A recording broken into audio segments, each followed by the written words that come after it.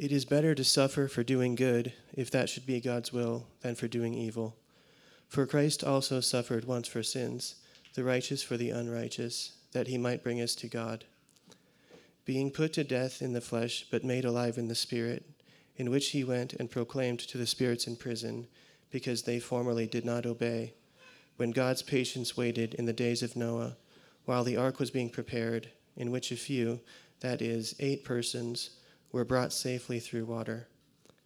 Baptism, which corresponds to this, now saves you, not as a removal of dirt from the body, but as an appeal to God for a good conscience, through the resurrection of Jesus Christ, who has gone into heaven and is at the right hand of God, with angels, authorities, and powers having been subjected to him.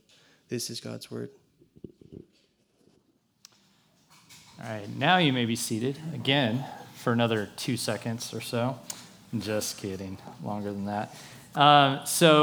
Again, welcome. I'm going to have, in just a moment, I'm going to have Danielle come up and lead us in a prayer. But just for now, if you have kids you want to take back to the kids' room, we've got one on the right back by the entry door. We also have a nursery space. I think it's just the door on the right tonight. And I wanted to just briefly update you a little bit on what we've been doing for the summer, because we're, in a sense, still in the midst of that.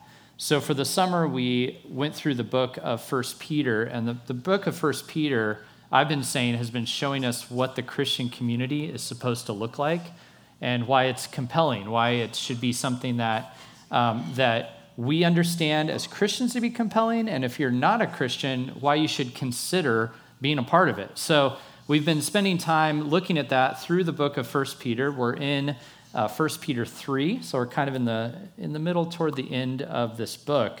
But that's the topic. That's what we're going to be digging into in this time together. So prepare for that. We're going to do our teaching time out of that now. After that, we're going to do a time of silence. We're going to have the Lord's Supper after that. And then it's dinner time, and it's a potluck dinner this evening. So I don't know what it is. I have no idea what we're going to eat, so it'll be great. And with that, Danielle, if you would come up, we're going to have Danielle lead us in a prayer that's shaped around the Lord's Prayer.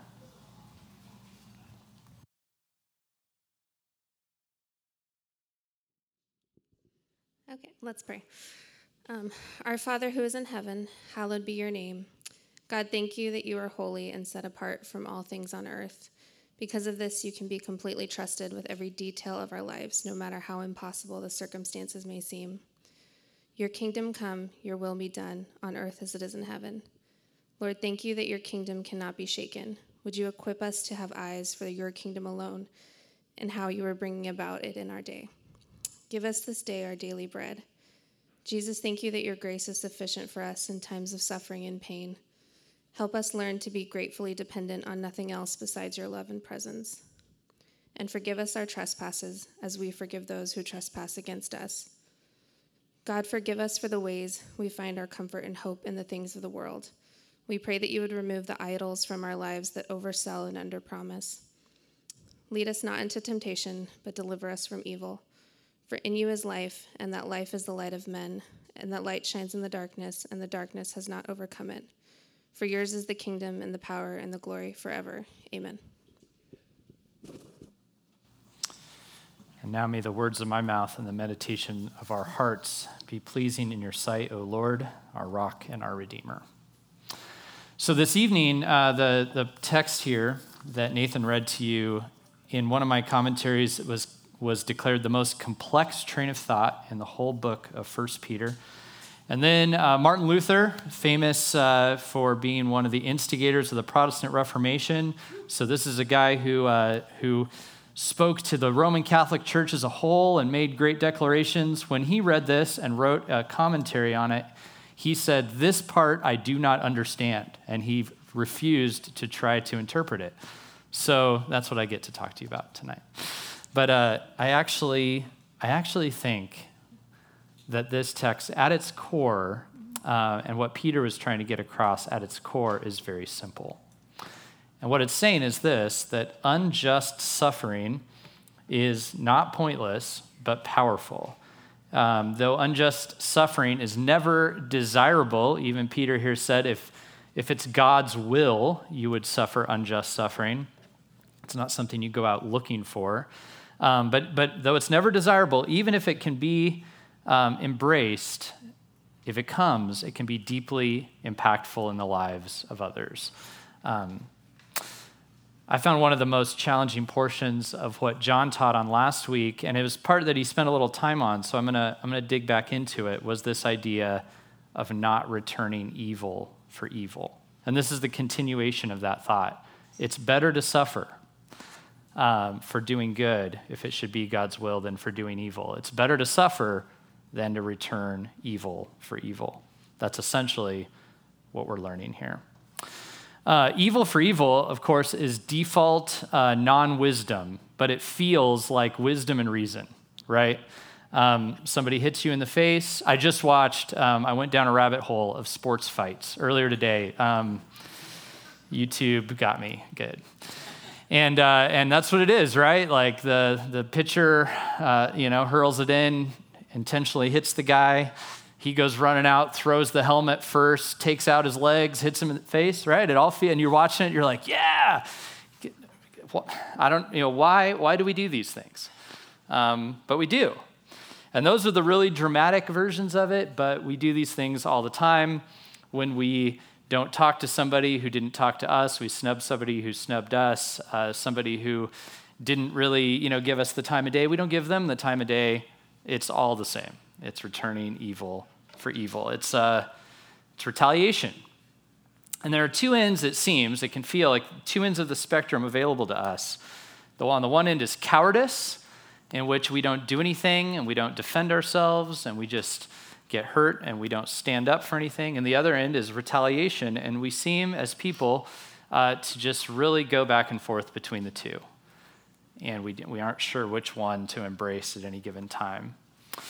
But what this text is teaching us is that bravery and love can come together when we endure evil and pain with redemptive purpose. They come together when we endure evil and pain with redemptive purpose. Both sides of if you were to look at our society and kind of how it sorts itself, we all struggle with this. We know that cowardice isn't good. It's not good to just keep your opinion to yourself. That can't be right. You need to stand up for things. But at the same time, returning evil for evil, we often lose more than we gain. Often we get exposed ourselves when we return evil for evil. So in this scripture, we find God's wisdom on the topic. And here's what I want to show you. This principle, I want to just show it to you again in the scripture. It's better to suffer than return evil for evil.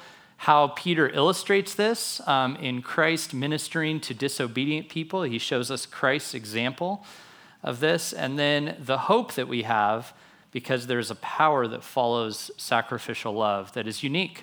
It's absolutely unique. So the principle, the illustration, and the hope. The principle, again, it's better to suffer than repay evil for evil.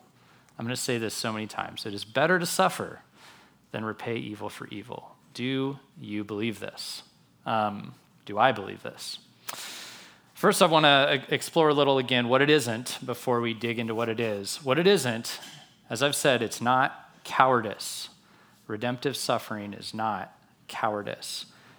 What do you think of when you think of cowardice? I think here's the caricature, right? The cowardly lion in The Wizard of Oz, right?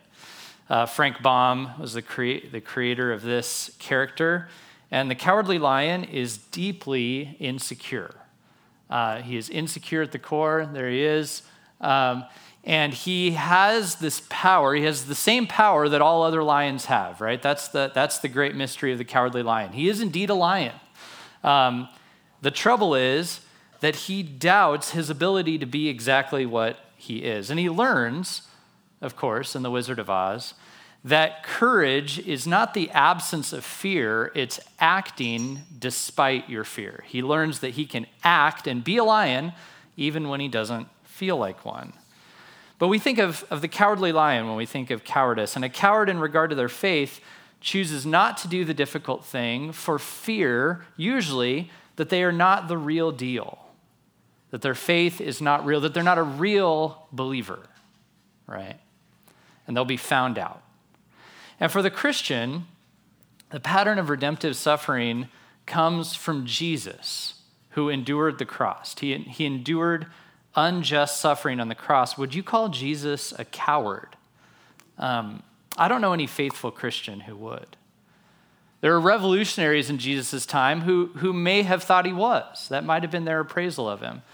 But the reason I would say Jesus was not a coward was because he chose to endure suffering, not because of insecurity, not because he didn't know who he was. In fact, it was quite the opposite. He stated to people who he was,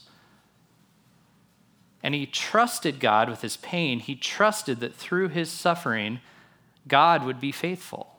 He wasn't doubting who he was. He was moving through fear with anchored hope.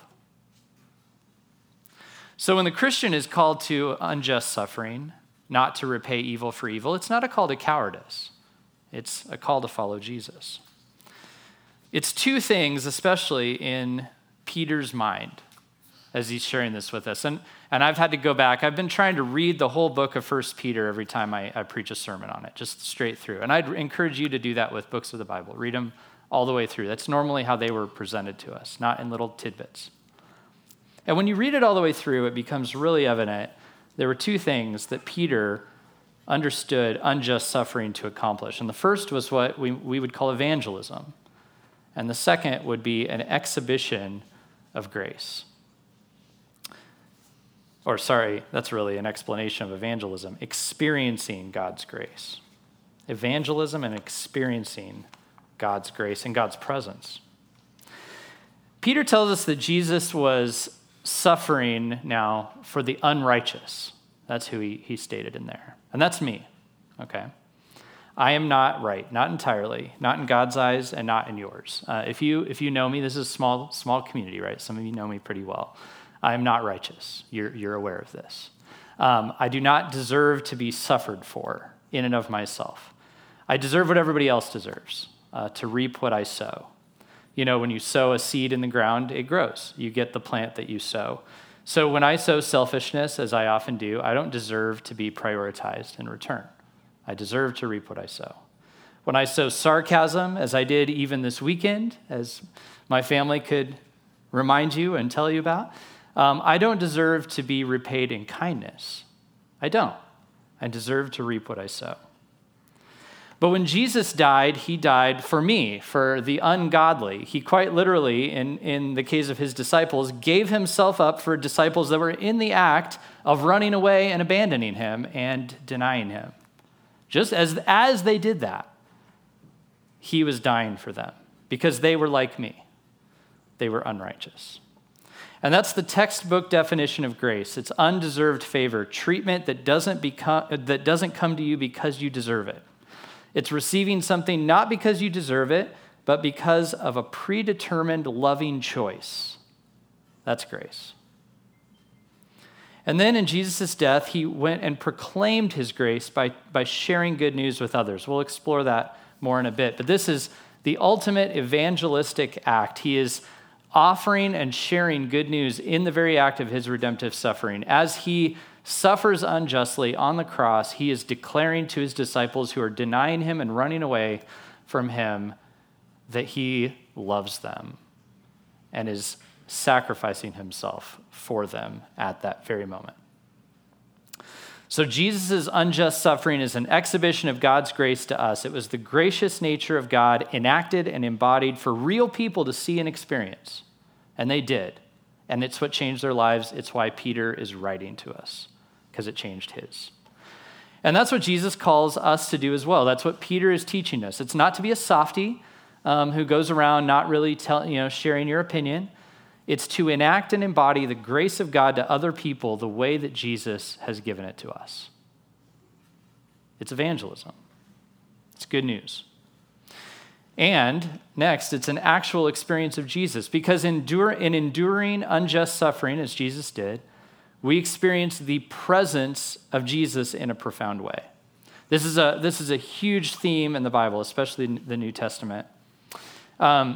Jesus in his Sermon on the Mount, this is probably a teaching that he taught multiple times. We tend to read it once per gospel, except in John. But This was probably something that he taught multiple times. And he said in there, "Blessed or happy are you when people insult you and persecute you and falsely say all kinds of evil against you because of me."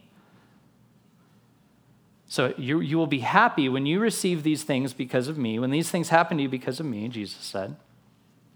And then he promised it would come. In the book of Matthew, we read this. He tells his disciples, "You will be hated because of my name." That's rough. He promised it. Paul recorded by Luke that Jesus said this to him at his conversion. He said, showed a close friend of his at his conversion, "I will show him how much he will suffer for my name." Like Paul, who becomes this great apostle, and he did suffer. This is something he heard right up front. You're going to suffer because of me. The New Testament letters exhibit it as a sign of belonging to Jesus and belonging to one another. Letters like Hebrews and James point us back to the Old Testament, and they show us that in the Old Testament, faithful people suffered back then because of their connection to the God of the Bible.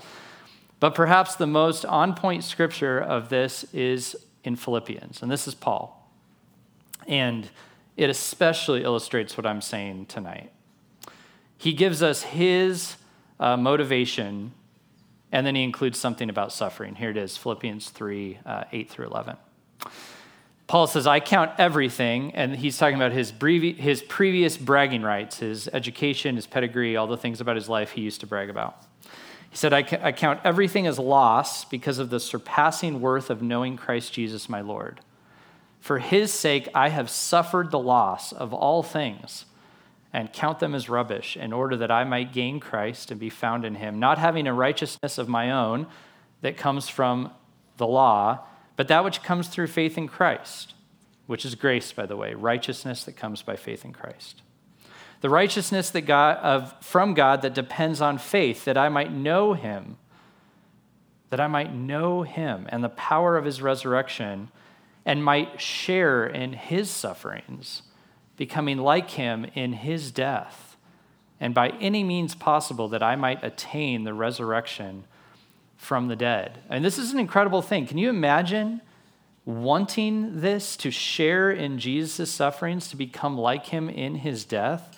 The language carries with it this idea of participation, of a deep knowledge that comes from shared experience, of a transformation, becoming like him, because of being with Jesus in the suffering. So the renunciation of repaying evil for evil and the willingness to endure unjust suffering is an invitation not just to know who Jesus is or to suffer for some great ideal, but it's actually to experience Jesus at the deepest level, to draw close to his heart and to his pain. And I know this is a deep mystery, but Jesus has promised his presence to his people, so it's an invitation to experience what he experienced with him. The 23rd Psalm, so long before the life of Jesus, you have David, the psalmist, who says, even in the shadow of death. He's talking about, this is the darkest, deepest moment. This is when he's most afraid. And he imagines God, he says, in the shadow of death, you are with me. Your rod and your staff, they comfort me. I mean, do you know what that means? That means in the darkest times, in the hardest times, in the times of suffering, we actually can have our most profound experiences of God. And that's the principle that Peter is laying down here. Really, it's one we've been exploring here for weeks. I'm just stating in different ways. The book of 1 Peter seems to be almost taking a diamond and turning it so you look in all these different facets and see all these different angles as to why this new way, this different way, this redemptive suffering, laying your life down, being a servant is good, is a blessing. We're called to not repay evil for evil, but rather to entrust ourselves to God and do good. In our personal relationships, this was a few weeks ago, across faith lines, in our political lives, in our workplace relationships, even masters to servants, Peter has told us to apply this in marriages, especially to people who do not share the faith that we have. And this isn't a call to cowardice. It's a call to put Jesus on display and exhibit grace and to have a deeper experience of Jesus. And that can happen on the personal level and on the level of a whole community. You can experience Jesus more when you suffer what he suffered.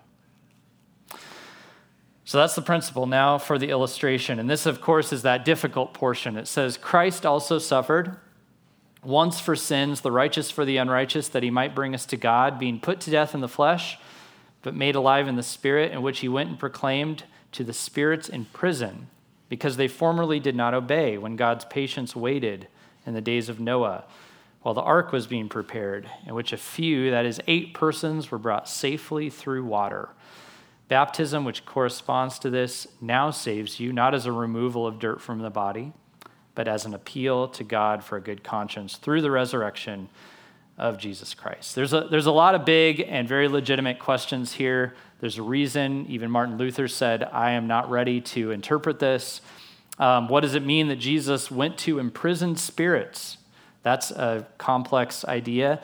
Were these fallen angels? Were these people who died in Noah's flood? Were these all the people in total who lived before Jesus? What did he proclaim to them? What does this mean for the way Christians teach about baptism? These are all excellent rabbit holes for you to go down some other time. Okay? Because they are not the point of what Peter is saying, and they would take us off track. They're interesting. You should explore them, just not today.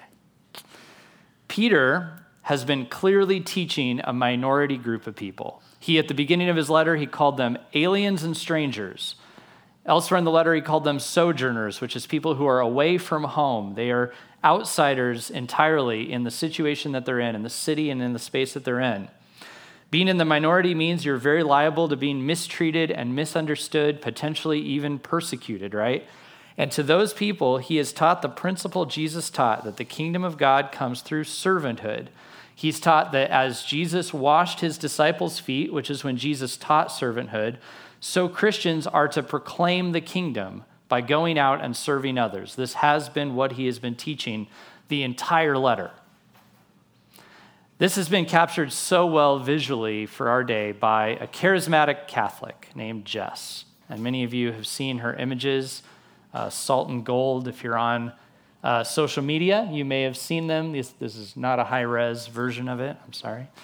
And her tagline for this collection is, it's never been about who's on the seat. But there's all kinds of people on the seat, right? You can see our current and former president in the seat. You can see people on different sides of issues in the seat. You can see people who are, outcasts in our society or who go unnoticed. There's children. There's the Pope. You've got historic figures. She has all these different pieces where the person is in the seat and Jesus is washing their feet.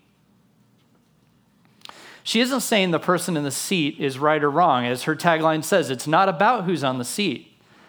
She's making a visual to help us see how Jesus would break through into someone's life. How Jesus has commanded us to approach people. And in so doing, she's teaching us, how to approach specific people that these folks symbolize in our lives. She had a post up, she said, only you know who's in the seat for you, and it's the one you can't stand is the one who's in the seat, who she wants you to imagine is in the seat. But she also wants you to presuppose, because she did an event where there was a seat and you could sit in it, she wants you to presuppose that you and I have to be in the seat as well. And not just some neutral Jesus' favorite version, right? Have you ever, this is how we think of ourselves, and you have to be aware of this. This is how I think of it. I look at my sins and I think they're pretty understandable, right? The terrible things that I do are pretty normal to me. They're not that bad. They're really quite forgivable to me. And I've never met anyone who doesn't sort of feel that way. You might be have this aching sense about who you are, but at the end of the day, you understand it. You get it. You look at others like you and you go, yeah, you're not as bad as them, right? This is how we are. You have to imagine the person to whom you are the worst. being in Jesus' position and how hard it'd be for you to be on the seat for them. The person to whom your style of engagement is really, really frustrating, right? Or the person to whom your belief system is terrifying.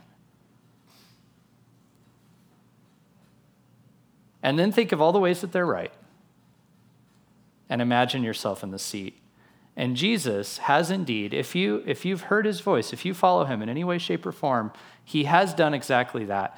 And our sins, by the way, go way deeper than we want to believe. The definition of sin is when you aim for perfection and miss by a millimeter. So when you're trying to do what's right and you just can't quite get it.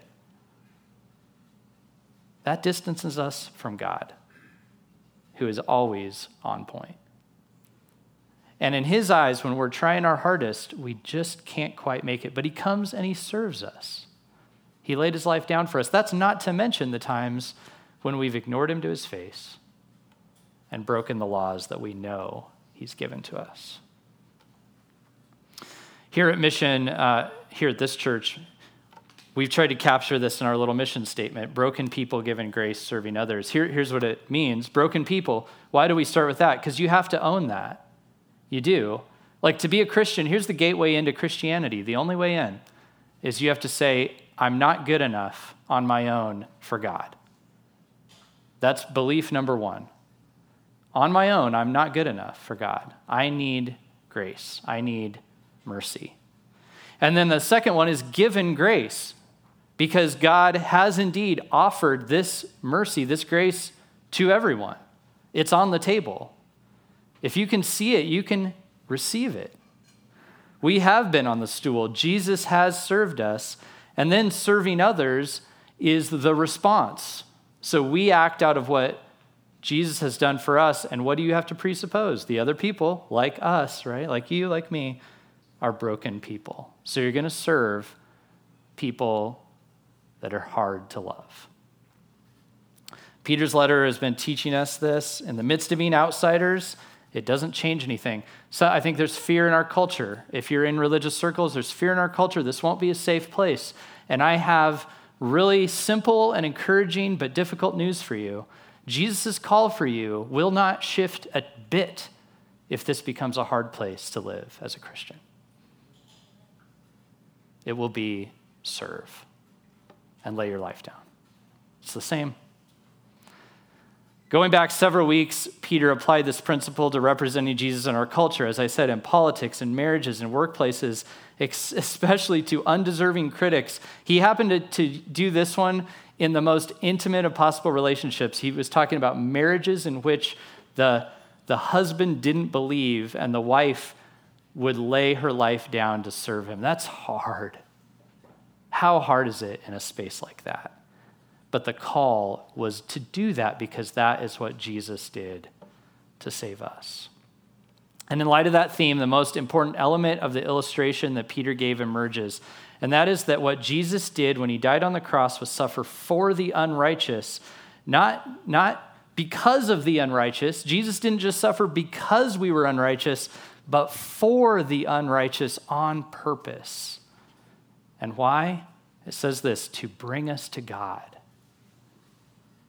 to restore the relationship that we broke.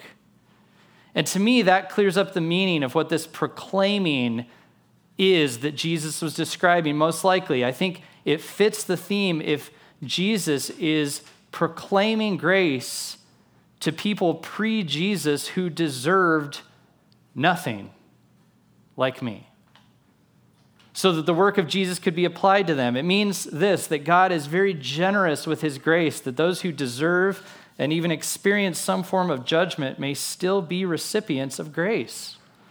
The comparison between Noah's flood and baptism is this: the purpose of Noah's flood was to cleanse the earth. It was redemptive.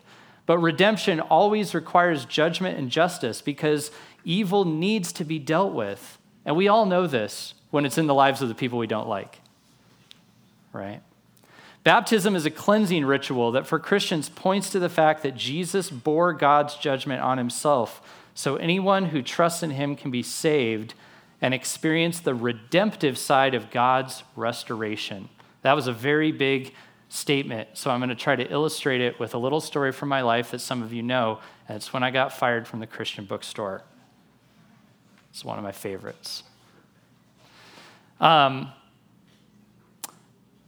This is a very gracious part of my story, but I had some arrogance in me. I got fired on Christmas Eve for not following the store's practices and not listening to what the owner had to say.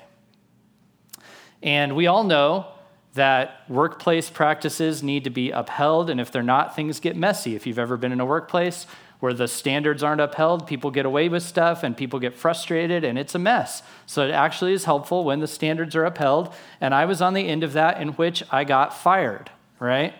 And people who disrupt the workplace like me should be fired for the good of the workplace, for the good of the coworkers and the customers. But getting fired isn't great.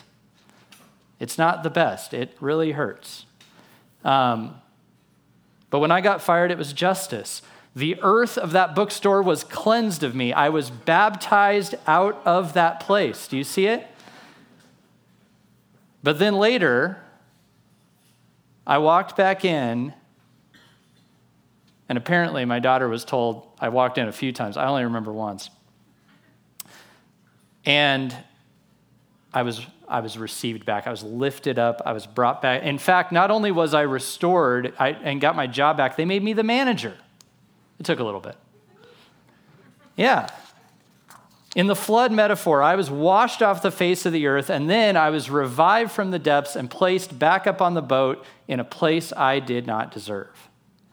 And that's a real application. I mean, that actually happened to me, and it's one of my stories that helped me understand the Bible. When I hear about the grace of God, I think of the actions of actual people who did that for me. And we could and should be doing those types of things. And that is the work of Jesus and what it does for people. Jesus declared to spirits washed off the earth in Noah's day. And Peter teaches us that that's what our baptism means, is that we are the type of people that should be washed away, but instead the redemptive work cleanses us. What should wash us away becomes our redemption. I know that really got complex. I'm happy to talk about it more later because I got into the whole baptism thing. But the principle remains, if we endure unjust suffering, resist paying back evil for evil, we will enter into this redemptive side of the illustration and what Jesus did for us. The illustration teaches that's how Jesus worked to redeem the world. It's how he's redeemed me. It's what he offers to you. He suffered so that we could live. Now, the hope on the other side of the principle, which is what we find at the end of our scripture this evening. It's echoed throughout this letter, throughout the New Testament. It's anchored in this, the resurrection of Jesus Christ, Peter wrote, who has gone into heaven, is at the right hand of God with angels and authorities and powers having been subjected to him. Simply put, Jesus endured unjust suffering, again, not out of cowardice, but as an exhibition of grace.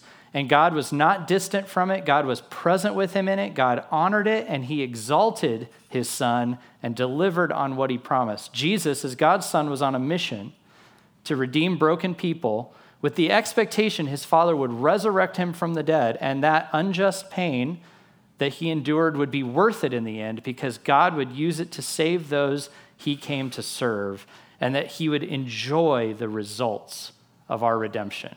And that's exactly what happened. We forget sometimes how much God loves reconciliation.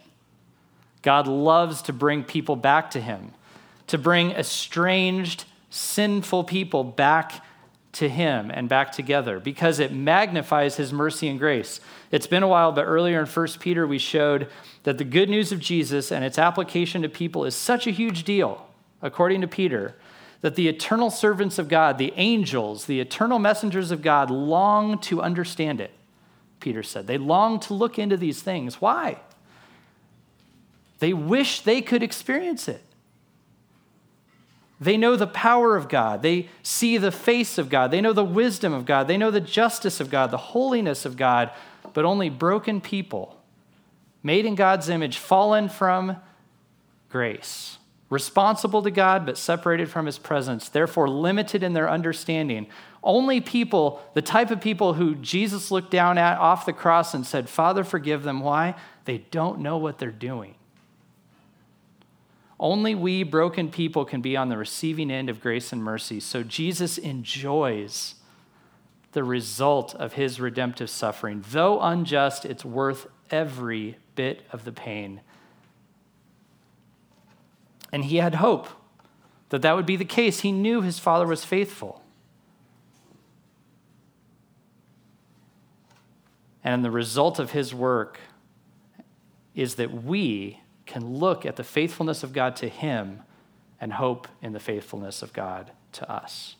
We can reject the faux wisdom of returning evil for evil in an act of Christian faith in the power of God that exhibits grace and experiences Jesus' presence and hopes that the power of God that rose Jesus from the dead is going to help us get through our suffering. This all can feel very theoretical, but it gets practical really, really quick. I want to show you a couple ways, kind of in the negative and positive. There's a very current and tempting movement among Christians to use the methods of the culture against it. There's a best-selling book out in Christian circles about this. There's a conference, a buddy of mine was just telling me, that's being aimed at Christian pastors that's teaching exactly, and I kid you not, the very quote was used at this conference, turning the other cheek is getting us nowhere. And they're aiming at pastors because that's the group of people that influences Christians, okay? This is a very strong movement to say the way of Jesus, redemptive suffering, is not working. Now, lest you be discouraged, the friend of mine who is telling me about this is working on actually a ministry to reach these people as if they're in a cult. Not all Christians are into this. And guess what his method is? It's not returning evil for evil. It's becoming the trusted voice in those folks' lives that is kind and asking good questions and trying to get to the deeper motivations and fears of their heart so that they can speak to it. That's what he's teaching. He's teaching redemptive suffering to enter into the lives of disgruntled, angry people and hear them and understand their pain. Okay? But he's reaching them like a cult because a cult is one that claims to be one thing while actually leading its people astray. And if Jesus suffered to save and taught turn the other cheek, you can't reject that and claim to be following Jesus. The two are incompatible. Now, it's okay to ask exactly what Jesus meant by that. We did that here a few weeks ago. We spent time on that very verse, turn the other cheek. It's not just as simple as be a doormat. It's actually exactly not that. But it also is not true that it's not working. When you dig into it, not only does it work, it has more profound power than any other method on earth. But it's also costly. It takes more creativity, more patience, and more hope.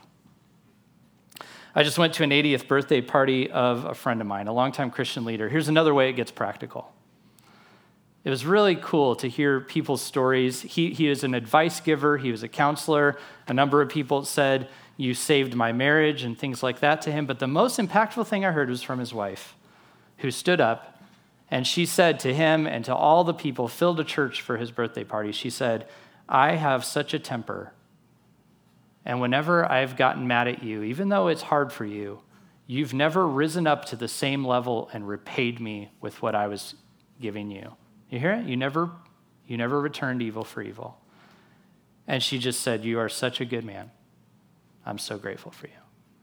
And part of what I had said about him was that he had called and apologized to me one time, and he far outranks me in knowledge, wisdom, education, and experience in ministry. Yet he lowered himself and called me and said, you know what? I was wrong. Will you forgive me? And that's the kind of person where I go, what's going on with that? That's different. That's what's compelling about the Christian community. That's what should be, is that kind of stuff. Not our perfect lives. Not that we get it all right? But that we receive grace enough to humble ourselves. That we receive grace enough to not return evil for evil, but to do something more powerful and transformative. And that's where the work tends to happen. Sure, we could have the dramatic story of near martyrdom. It could happen. Most Christians won't, though. And it really isn't a goal. But every single one of us will face this principle on a day-to-day basis. Every single one of us. Will we respond in kind? Will we repay evil for evil, anger for anger, snub for snub? And if we can't do it on the day-to-day basis, I don't think we should really be on TikTok doing it or attempting to teach or whatever, right? I think we should be working on it on the day-to-day. Back in the beginning of this letter, Peter referred to various trials, the trials that don't even get named. He said, you're facing various trials. I wonder what they were. I don't know. A little later, he clarified a little more of the calling that he was calling these people to. We talked about this weeks and weeks ago, but I just want to frame how simple these things are. He called them to put away malice and deceit and hypocrisy and envy and slander. We talked about that on 4th of July weekend. So malice, just a reminder, somebody wants, I'll talk to the church for a second. Somebody wants us to fail. Should we want them to fail? That'd be returning evil for evil, right? When someone wants us to fail, we should want them to succeed.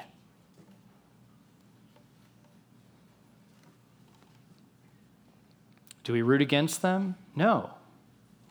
That's not the way of Jesus. That's not how he came to us. When we were sinners, he came wanting us to live and succeed and be forgiven. This is difficult stuff. How do we do that? We struggle to do this with those that we love. Jesus goes beyond this to call us to love our enemies. Where do you get the power to do such a thing? We're so unrighteous. We struggle to serve truly our best friends, let alone our acquaintances, let alone our enemies. And to do it, we must see, and this is the only way, we must see that we are not in a different class. We are enemies of God. We can only offer what we have been given, only what we receive. In Jesus, we receive his servanthood, his grace. I like this illustration, that the last one from the foot washing series that just leaves an empty seat. It'll come up. Because it requires you to say, I am the one that needs the seat. I am the broken person. I am the recipient of grace. Only then, and with the hope that comes from seeing Jesus' servanthood applied to me, can I serve others who don't deserve it. I guarantee you, my friend whose wife said that, he understands how much he's in the seat. That's why he calls and asks people, 50 years younger than him, or 45 or whatever. How old am I? I don't know. 40 years younger. That's why he calls and apologizes to people who he's far advanced beyond, because he knows I need to be in the seat. When I see that Jesus rose from the dead, that he gave up his life for me, that he's lifting me up, that I deserve to be baptized off this earth, but instead of that being my judgment, it's my redemption. When I entrust my future, my feelings, my reputation, my security, my fulfillment to God the Father, even my unjust suffering, then I can offer that to others. And this is why Christian worship always presses us to receive the servant love of Jesus. This is why we're insistent on taking the Lord's Supper every week, every single time. Because the only way you come in is to walk up and say, I'm a broken person. And to receive his grace, because Jesus says, this is my body broken for you, which means you need it, but it also means he loves you. This is my blood poured out for the forgiveness of many. He's offering himself, everything he has. He's laying his life down. He's washing your feet. And then when you walk away from this table, you're sent with the mission to carry forward his work into the world, to go and do likewise. At this time, I'm going to pray, and there's going to be 2 minutes of silence. Mike will come up and lead us in some songs, and during that time, the Lord's Supper will be available. I'll serve it to you. Maybe ask these questions. Perhaps this is for the 2 minutes of silence, or maybe even for afterward. What's the most basic level at which I struggle with returning evil for evil? Maybe forget the big ticket items. On the most basic level, how do I struggle with this? And if God were to repay the evil I do to him and others, what do I deserve? And what has he washed away? Let's reflect on that together. I'm going to pray to start our time. Father, thank you for your grace. You present yourselves in the scriptures over and over again as merciful and good. Even back when the law was given, when Moses descended down the mountain with the tablets, he had just seen a vision of you. Gracious and merciful is what you showed him. Your nature, you're holy, but you're gracious and merciful. God, may we approach you as such. May we see truthfully how much we fall short, but then sense you lifting us up. May we sense your grace and your mercy. Break through our hearts and show us. Show us who we are so we can be humble, but show us how much you love us so that we can go into the world in strength. And guide us now as we pray.